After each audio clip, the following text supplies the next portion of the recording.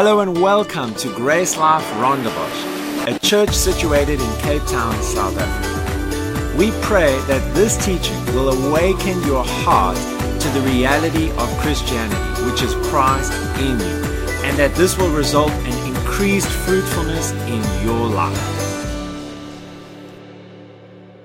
We mustn't pray in out of fear because we're worried about things.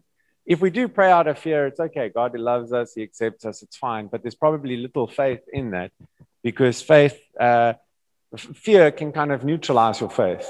So I want to talk about a few things regarding prayer, and then we're going to spend some time praying together.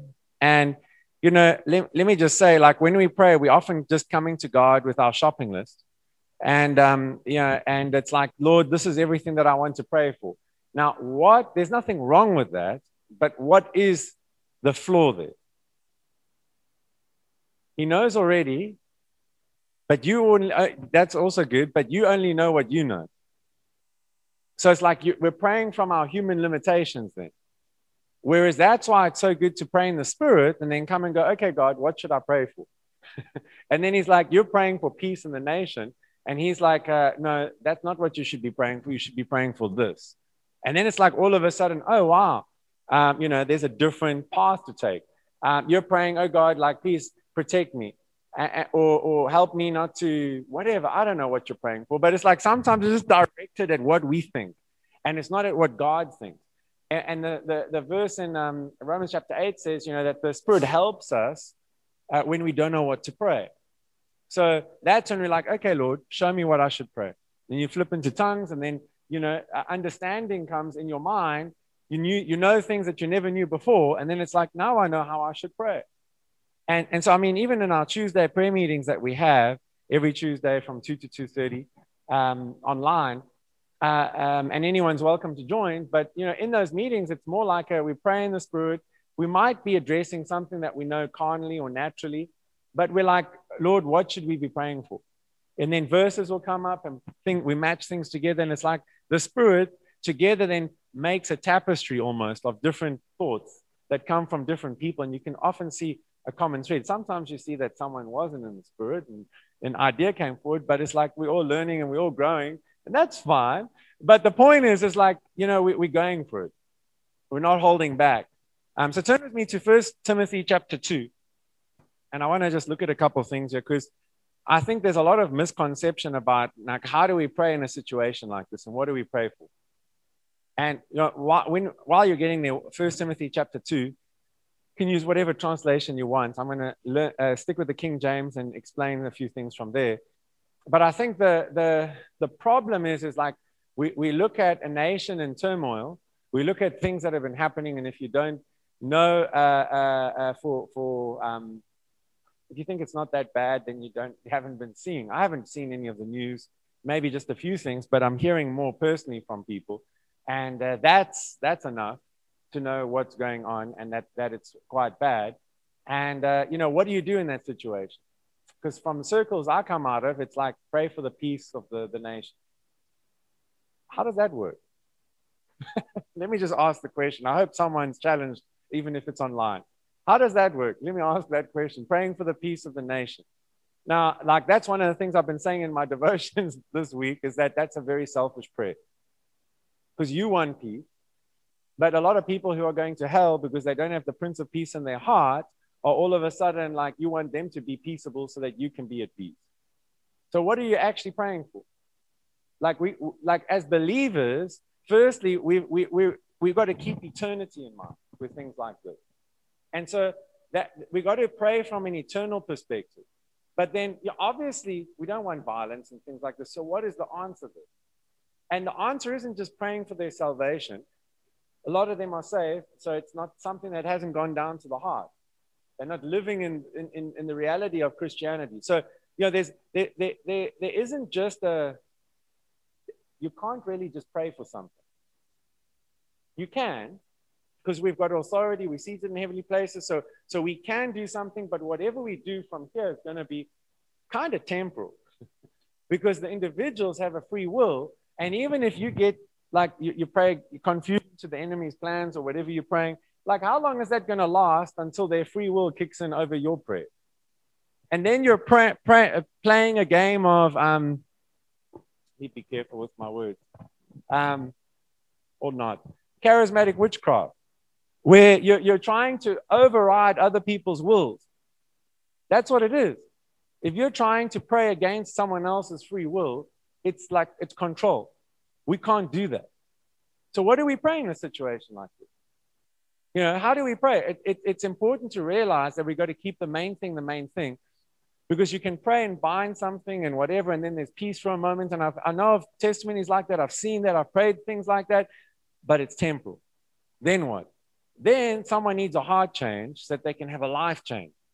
Then we need the Spirit of God to work in someone's heart so that there's something else that happens, an overflow. Okay. And so, you know, praying for someone's salvation is good, but yeah, you got to go. You got to do something. Someone's got to do something. So you pray for the Lord of the harvest to send laborers, as Jesus said in the gospel. So you're praying, God, send people, not to feed people. Send people to minister to people, because food is a band-aid on an amputee. we need a stronger solution to the world's problems. And so when we're coming into a prayer meeting like this, where we are maybe not directly affected here in Cape Town, you know, what we're doing is like, we can't go out on the streets here and affect change in Durban or Gauteng, but we can pray. We can pray for our brothers and sisters in Christ there, that they would do something effective there. And we can do what we can do. But when we're coming to prayer, we're not just seeking to pray according to our natural knowledge, but we're saying, Holy Spirit, reveal to me what I should pray for. And then the big one, give me a strategy. Show me what we should do. Because Etienne said a couple of things this morning. I can't remember how you said them, but you said them beautifully in the sense of, like, we've got this authority. We've got this power. What is it for? It's for times like these. And so let's wake up and go, okay, how do I use what I've got now to do something? And I mean, when I've been praying through this the last week or so, it's been interesting, because you want to make a big change, but God keeps reminding me that you can't do everything. You can only do something. That's why it's the body of Christ with many members. And so we need to kind of realize that, yes, the task is big, but you can do something. Every believer can do something, even if you're not there. And so that's kind of what we've got to realize. And then it's, okay, God, show me, what is it? Okay, and we'll go through 1 Timothy 2 now. But, you know, on Sunday, last Sunday evening after online church, I was doing my devotion for the next day, and I kind of was stuck. I didn't want to do Ephesians. So I got into something else, and then it was like, wow, okay, this isn't what I've been doing. And then the next day it was the same story. Same tune, but different story to what I'm used to. And it just kept going. And then I realized what's actually going on in the country. And I was like, wow, this is actually speaking to the situation. And it just kind of kept going. And all of a sudden I realized, like, I'm having more responses and more people engaging on this than usual. So I've hit a nerve, stick with it. And then it was a case of, Tuesday's prayer meeting was amazing. In the morning, I kind of felt stirred up to speak on a few things and then pray into certain things. And then we got a word from our sister church in Zimbabwe, from a pastor who has, in the past year, she's been retrenched and she's been going through a difficult time. So that blesses me that she gave this word. And the word was, she sent me I might play it just now, might not, I don't know. But she plays she sends me this voice note, and she says, the Lord's given me a word for you guys, and it's laugh, Laugh. And then she cracks up for like 10 minutes, and she's just laughing. And like, she's ministering in between sometimes and saying a few things that are awesome. But the whole thing was like, don't be moved by fear. You're bigger than this. Laugh at the devil's plans and his strategy. And so, that was such a great reminder that for us as Christians, we have to see where we're seated to be able to deal with these things. Not, well, I think the country's going to the dogs now, it's time to leave. if all the Christians left, it would be bad. And then, other countries would have to send missionaries here. But it's like we're here, so we get a chance to be part of the change. But it's a case of what should I do? How can we do it? So 1 Timothy chapter 2. Let's get there. It says, I exhort thee that first of all, okay?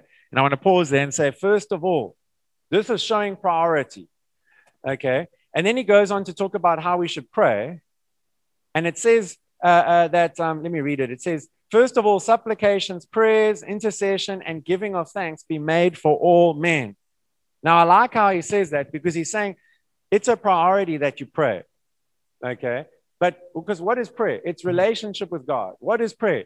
It's dialoguing with God, not one-waying with God. It's a dialogue. You talk, he talks. So it is a case of show me what I should pray. Show me what I should do. The prayer for most of our prayer shouldn't just be conversation. It should lead to action. In a sense of, don't just someone's going through a rough time, you pray for them to be comforted by the Holy Spirit. It's a case of, God, how can I comfort them? The Comforter lives in me. What should I do? Someone's going through a rough time. What can I do, Father? Show me. And it might be practical. It might be just a word of encouragement. It might be nothing. Just keep praying for them. Whatever it is, though, we have to be prepared for action, not just hiding behind the Christianese of I'm praying for you, but actually doing something with it. And in a situation like we're facing in South Africa, it's the same story. So he says, first of all, which is a priority to pray, not just for yourself, but for all men. Okay? Priority, not just to pray for yourself, but for all men. And it's already come up, but we need to ask ourselves, are our prayer times self-centered, or are they focused in on others in an eternal manner? So, we might be praying because, we want a life, but are we praying so that we can see people in heaven with us? Praying for God to save someone isn't a good prayer because he's already done what he can do. He sent Jesus. And then Jesus commissioned us to do what he can't do, which is preach the gospel. And so now we've got to do that work. So that's why we have to pray like Paul requested. Pray for opportunities to preach the gospel. Pray that I'll be able to reach people. We need to put feet to our prayer, and we need to do something, not just hide behind in a prayer closet. Hey? So pray for all men, it says. And then it goes on in verse 2, for kings and for all that are in authority. I like this, that we may lead a quiet and peaceable life in all godliness and honesty. Now, it's sad to say that in a lot of the body of Christ, the focus is self-centered in the preaching, in the prayer, in the everything. And there is a large deficiency in praying for anything that doesn't really directly affect us. But this is even saying, pray for those in authority, kings and all that for a purpose. Okay, pray for leaders, pray for governments. Okay, but there's something in here. What we should pray for and why we should pray. Okay, first of all, why? There's a reason in there. That we may lead a quiet and peaceable life. Okay, so this might seem self-centered because the gospel is about you as well. But this might seem self-centered, and it's not. But here's the reality. In times of war, it's more challenging to preach the gospel. So that's why you want peace in your nation. That's why you want peace where you are, is because it's a little bit more challenging to travel when there's war. It's a little bit more challenging to actually do what you need to do. It's like COVID at the moment. It's not a war per se, but it is pretty much a kind of like a demonic attack on the world because it's just shut down travel, for one, from people being able to go and minister. We're not allowed to gather, and I'm not saying that that's persecution, like a lot of people are saying. But what I am saying is that it just does challenge us. It affects us. We have to find creative ways to do things. And so it's good to pray for our leaders so that we can live a peaceable life. Okay? I like how so that we can preach the gospel. So there's an outworking of purpose. The Message Bible says this: pray especially for the rulers and their governments to rule well so that we can be quietly about our business. And as I was thinking about that, I was like, we need to be about our Father's business. So you want to be able to just go for it without restriction. Okay? Okay, then it says we have to ask ourselves, what should we pray for? Okay, what should we pray for? So it's praying for kings and for all that are in authority, that we may lead a quiet and peaceable life in all godliness and honesty. Now, in order to know what we should pray for our leaders, we have to look further in this passage to understand that. Because where does your wisdom come from, Mr. and Mrs. Christian? Spirit of God? There's a verse that says in the 1 Corinthians chapter 1, I think, verse 30. I'm not going to give it away, so someone will have to look it up. Not because I don't know what it says, but because I want you to do some work. And I hope I got the right reference. Otherwise, I'm the one who has to do some work here. Chapter 1, verse 30. Have you got it there? Is it the wrong verse? The right one. What does it say?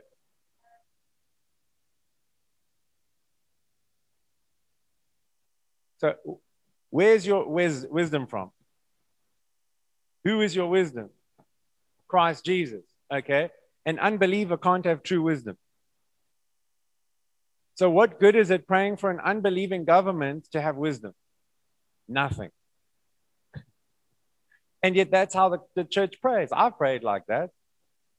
So we need to change our prayer. What do we pray for? Kings and for all who are in authority.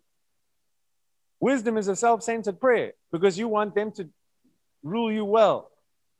But you're not seeing the bigger picture of eternity, because if they receive Christ and they start to live in the knowledge of that, then what? They're going to govern diligently with wisdom. Now, it seems like a lot of our governments are born again, but there might be just a disconnect between that and then action for a lot of them. The same thing that I believe a lot of people in the nation 70% claim to be Christian, then there's a big problem, because is it only 30% who are causing problems? I don't know, maybe. I don't know. But the point is there's a disconnect between salvation and the life, the Christian life. So you're not just praying, and looking for opportunities to see people saved, but you're praying and looking for opportunities to help them come to a knowledge of the truth and in discipleship. And that's what the scripture says further down. So it says, we're praying for kings and authorities. For what? For all who are in authority. For what? Verse 3. For this is good and acceptable in the sight of God, our Savior. Okay, the word for there can also be put as a because. So we're praying for kings and for all who are in authority because this is God's will. And it goes on to explain what God's will is in verse 4, which says, God will have all men to be saved and come to a knowledge of the truth. It doesn't say that his will is that the president would have wisdom. It says that the president would have Christ and live like it. Now, I'm not commenting on the president by saying that, our president. I'm just saying that's how governments should, that's government would change. That's how the nation would change, is people receive the gospel of peace, then it changes their hearts. They have the Prince of Peace ruling in their heart, and now, as a result, peace reigns in a nation. How does a nation change? The gospel. People receiving the gospel, hearts being transformed by the gospel, and then the nation changes. Okay? It doesn't change through prayer. Prayer is maybe a part of that leading to it, but it's not going to happen through 1 million people getting together to pray for the nation. It's going to happen through 1 million people getting together, praying themselves up to go out and witness so that other people receive Christ, and then they're discipling those people to come to a knowledge of the truth. Let's look at the next verse. It says, or that verse, it says that God's will is that all men be saved and come to a knowledge of the truth. So salvation is not enough. Africa's been over-evangelized. There's still more work to be done, but we need more discipleship into truth, not just discipleship into religion. You know, Nadine, you brought an amazing word this morning. I think it was you, right? From Matthew chapter 11. Come unto me, all who are weary and heavy laden, and I will give you rest. And I mean, yes, that's a personal invitation to you not to be burdened and all that. But in context, it's speaking to the religious, saying, hey, you're burdened under the law. Message Bible puts it beautifully. You're burdened under the law. Come to me and learn the rhythms of grace. It says that's how we don't live a burdened life.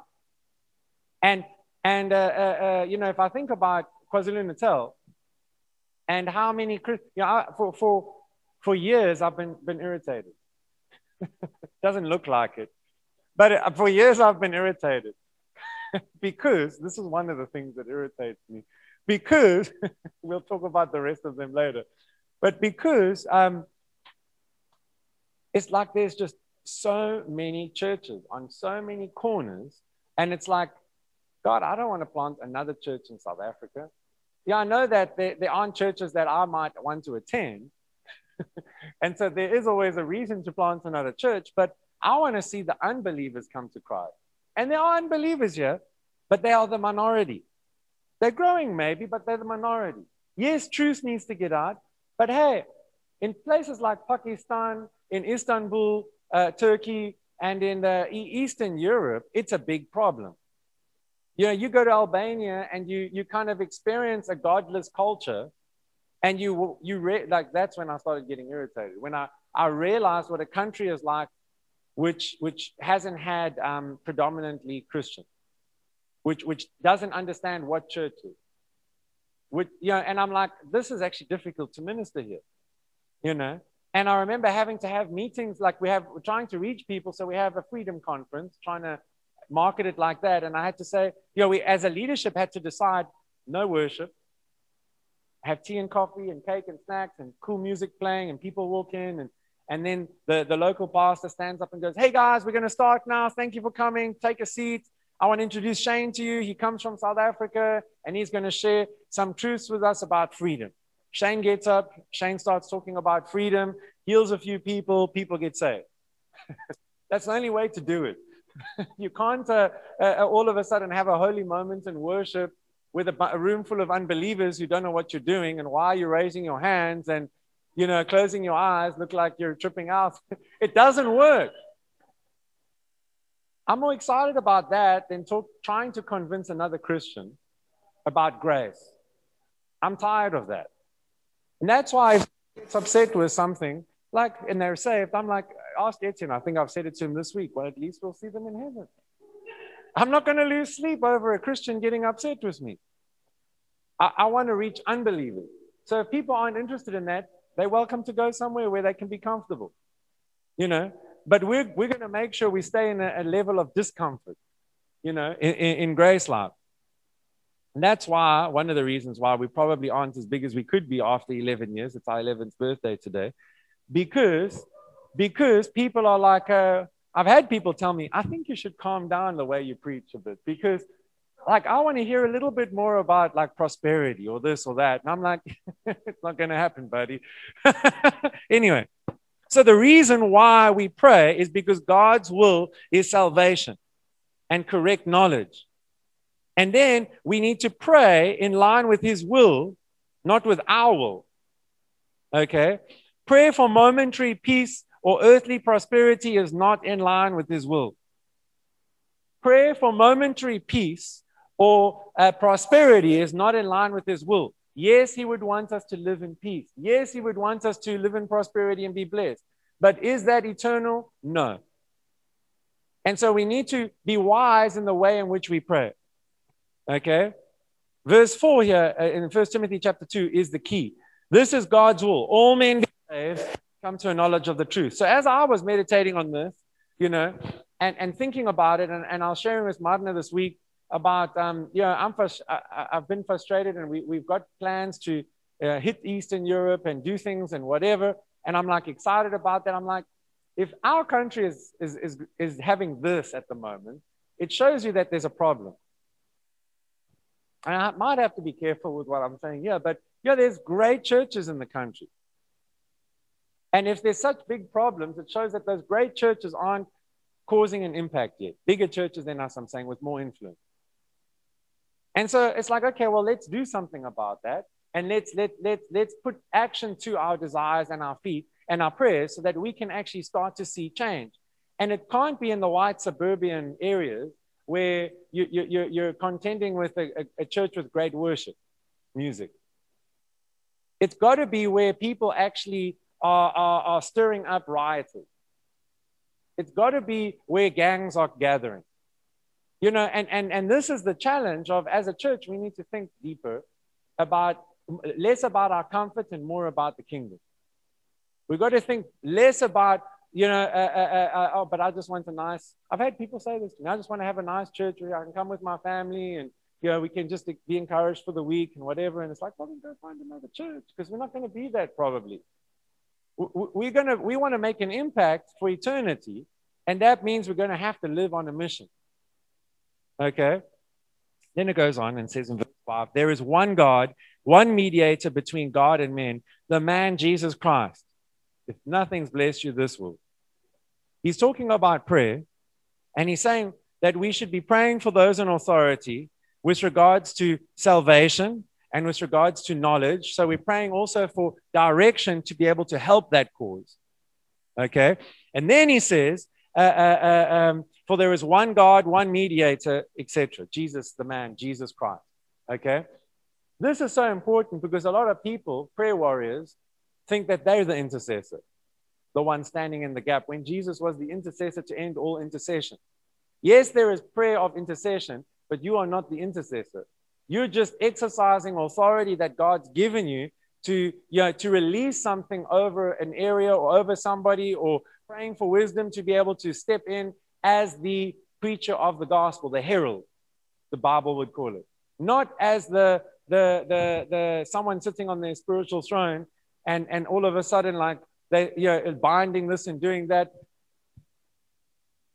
A good example of what I'm speaking against right now is when we had in 94 and 93, 94, and we had all the movements towards democracy, or probably 1990 even, and you got all the churches getting together to pray, and you got all the intercessors praying. It was good. But what was even better was you had the nation's pastors, led by Ray McCauley, Raymond. He led a group of pastors with Desmond Tutu and a bunch of other interdenominational pastors to get the leaders together with the government leaders to put pressure on them to change things. Because they had influence. Our churches are full, and we're putting pressure on you that you have to change things because this is wrong. You know, so that's good. That wasn't just prayer, it was action. But now I've spoken to intercessors who at that time were praying. And they claim all the glory because of their spiritual muscles, that the reason why there wasn't such a violent transition was because they prayed. And they bound the spirit of whatever violence that was coming into our nation, and they kicked it out. And that's why there was the Rwandan genocide, because that spirit left our nation and went to another nation where they weren't praying. I don't know what to say about that. I'm going to just move on. But that's just stupid, plain and simply. Like the people who, like, yes, the prayers were good. The prayers are help. But like, don't get weird now. The reason why it changed here was because there was prayer and action. Faith without works is dead. So faith, your prayer time, your faith will lead to some fruitfulness. So that's why even when we're praying now for a bit, we're not just praying, oh God, please change things. You know, we're not just praying, oh God, please do something. We're praying, okay, God, we just thank you right now. We declare protection over the nation or whatever. You can do that if you want, but God, what should we do? Father, I pray for the Christians in those areas that they wouldn't just be indulging in the relief efforts of trying to feed people, but that they would take every opportunity to preach the gospel and help someone see the eternal truth that they need to see. Yeah, we need to do things like that, pray like that. Anyway, let's keep going here. I've got one more thing I want to say here. Who gave himself, speaking about Jesus, a ransom for all to be testified in due time. Verse 7, whereunto I am ordained a preacher and an apostle. I speak the truth in Christ and lie not, a teacher of the very Gentiles in faith and verity. I got excited when I saw this verse because Paul is saying, I'm a preacher, a herald. You can say an evangelist. He's saying I'm an apostle. And he's saying I'm a teacher. In line with what I was saying last week, I think it was about fivefold. So there's one scripture which shows that he's not just claiming to be an apostle alone, but he's got the fivefold office things working in his life, okay, and through him. But the thing I like here is it's talking about praying for the nation and praying for leaders and all of this type of stuff. And then he claims responsibility in verse 7. And he says, with everything that I'm praying for, I am ordained. Okay, I am ordained, a preacher, an apostle. Okay, ordained basically just saying to set in place. This is the purpose for which he is sent, to be a preacher, to be an evangelist, to be an apostle. I speak the truth in Christ and lie not, to be a teacher. So he is there to make God's dream and God's will a reality, which is all men be saved and come to a knowledge of the truth. That prayer is not answered through prayer alone. It's answered through prayer and then accepting our responsibility in doing it. And then it says, verse 8, I will therefore that men pray everywhere. So he's not saying we shouldn't pray. I'm not saying we shouldn't pray. We're here to pray. But prayer without correct knowledge is useless. It's a waste of time. So that's why I'm doing instructions so that when we pray, it's useful. It's not just shundying, shouting at the roof, casting out spirits. Nothing happens. We go home feeling pumped because we did something. Okay?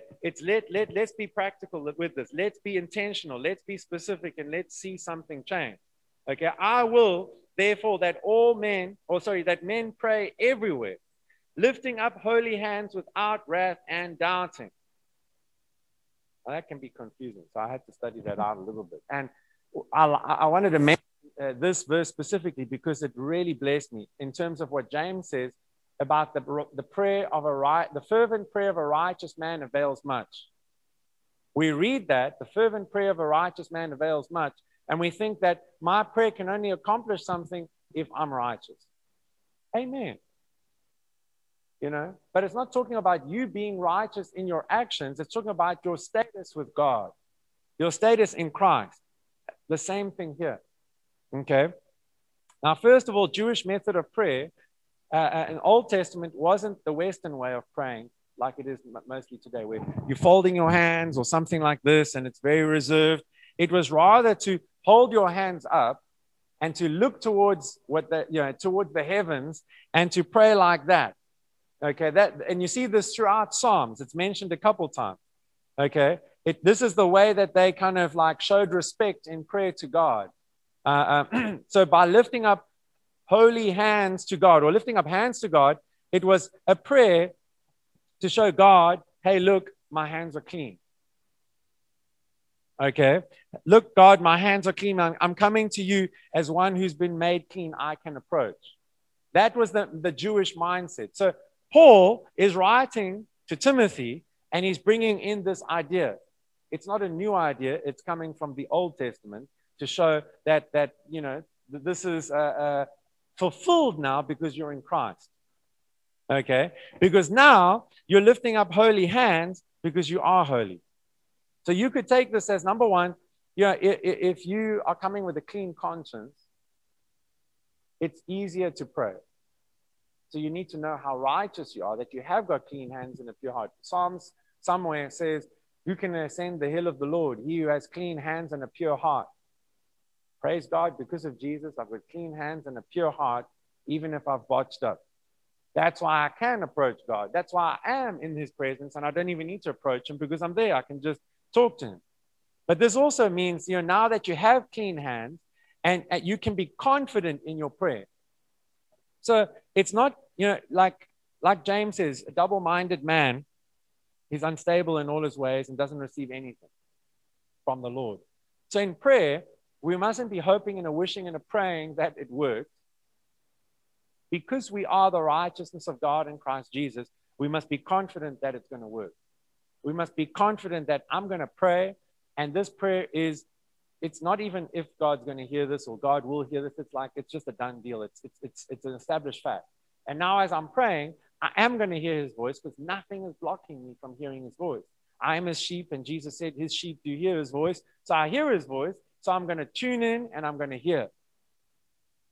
And all of us are his sheep. And so I expect for everyone to hear something. God speaking to you about you and what you can do in this situation, but then even God showing you something that might be part of the picture that will affect the whole body of Grace Life. If you're ever in the Cape Town area, we want to invite you to come fellowship with us at one of our life groups or Sunday gatherings. You can find out more about Grace Life Rondebosch via email at info@gracelife.co or check us out on our Facebook page, Grace Life Rondebosch.